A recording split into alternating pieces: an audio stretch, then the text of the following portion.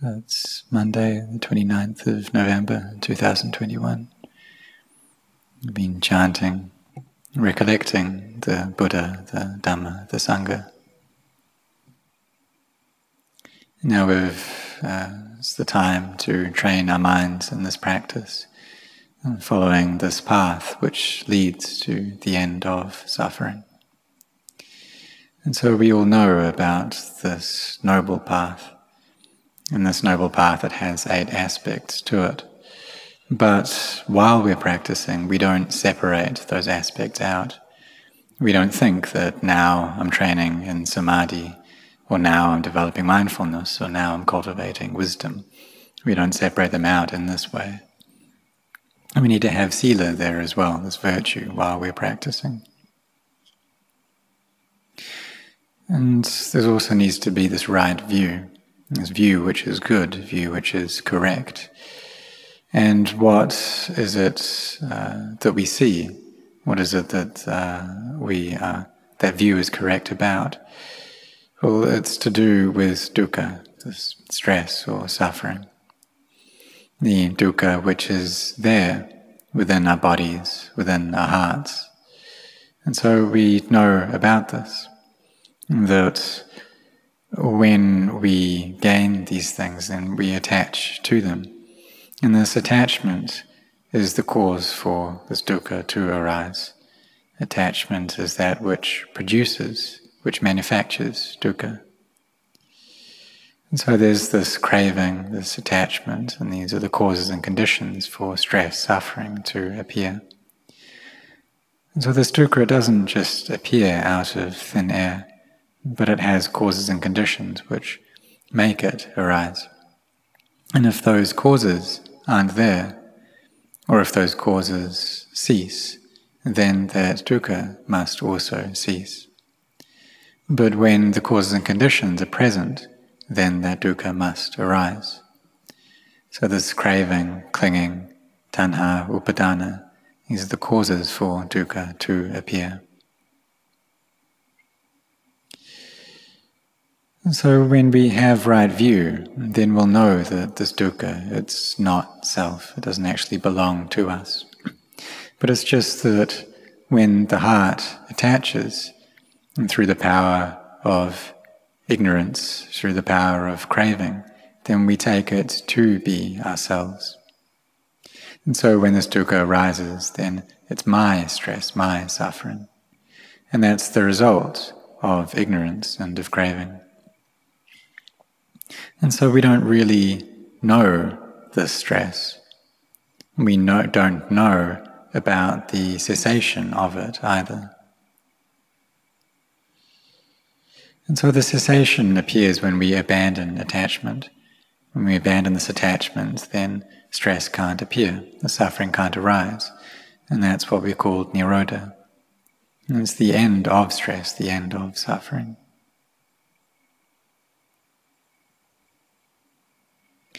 And so when we let go, when we don't attach, we don't cling, then the suffering just can't arise.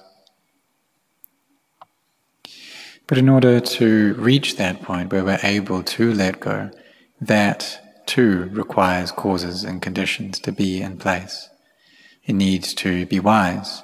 We need to understand the Dhamma in order to be able to abandon this craving and this clinging. It's not that we just tell our minds, don't attach. We don't like this suffering, we don't want it to appear. And so we tell or demand that it doesn't come up. Because if we don't have enough energy there within our mindfulness, there within our samadhi, then the mind just won't listen, it won't obey. And that's because this ignorance, craving and clinging has more energy to it than our samadhi and mindfulness. So when we have right view, then we'll perceive that the path out of suffering is this very way of sila, samadhi and panya, of virtue, collectedness and wisdom.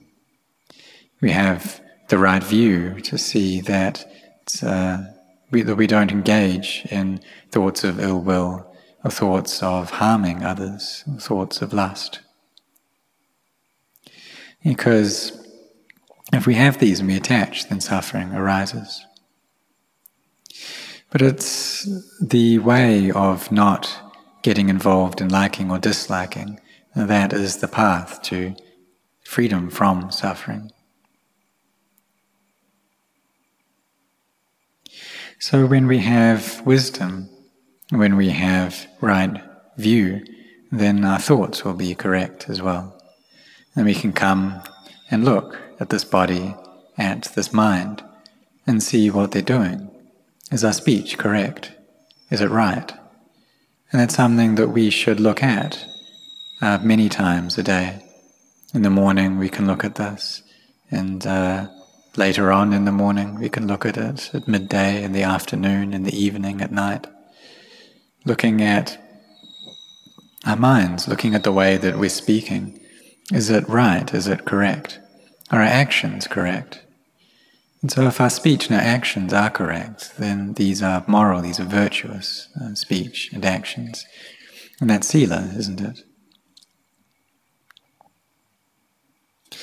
And so when we cultivate this sila, this virtue, and we've done that already, and then we come to look at our minds,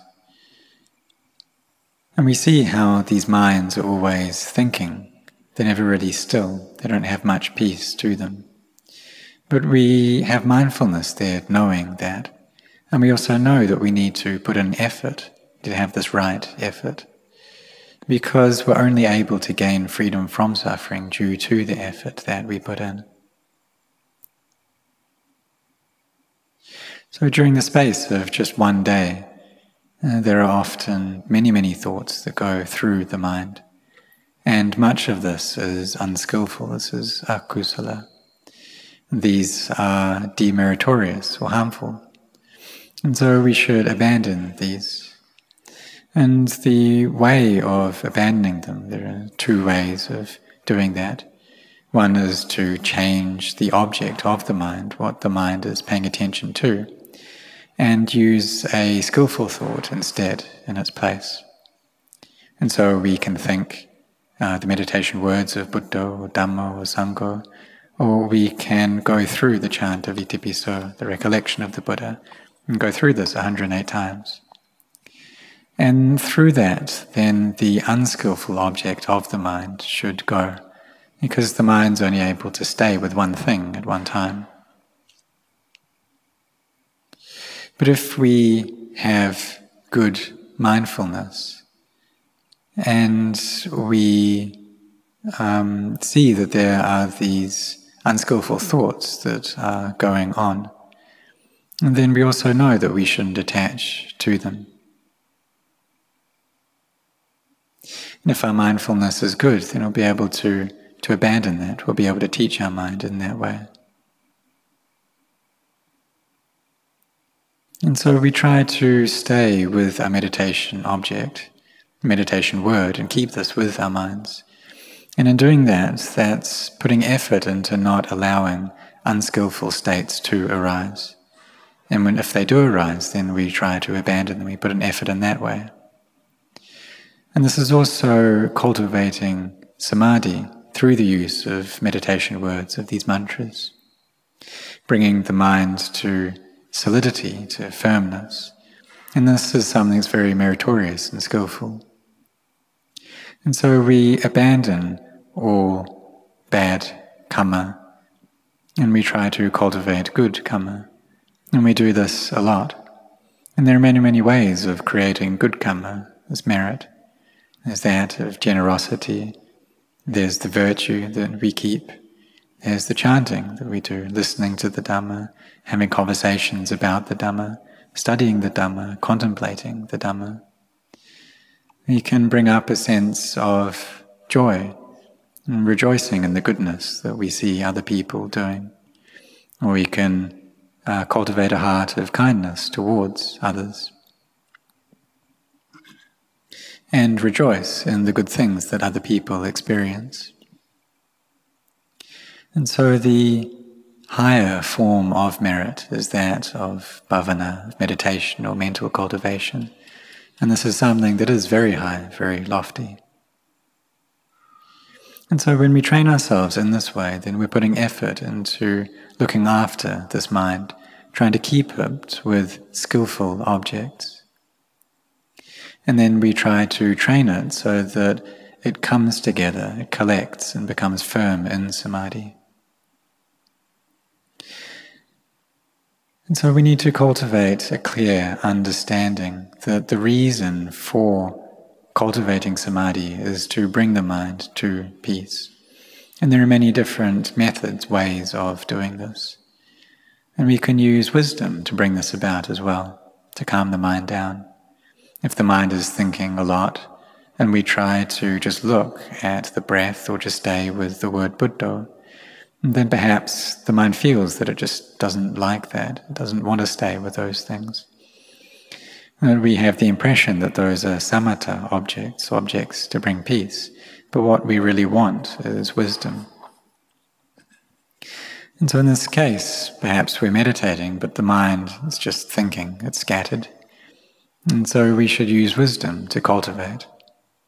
We can look into the body, for instance, and seeing the body as being a heap of change of inconstancy, being a heap of pain or stress, being a heap of not self, or a heap of unattractive things. And we can look at just one of these aspects, or perhaps initially we contemplate all three or all four of them.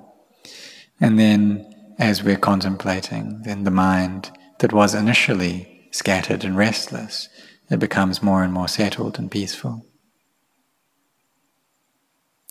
And when the mind has settled into peace, then we start being able to understand the Dhamma. The body grows buoyant, the mind gets very light, and the body starts turning empty, and the mind turns empty as well. And so when we feel these things, when we gain these things, we should understand that these are the results of our meditation, the results that we gain from samadhi and from contemplation. As the mind settles more into peace, and then this emptiness comes up, and this turns more and more profound. So this is the way of using wisdom to train the mind so that it settles into samadhi. And then through this we can experience tatthanga vimutti, temporary liberation.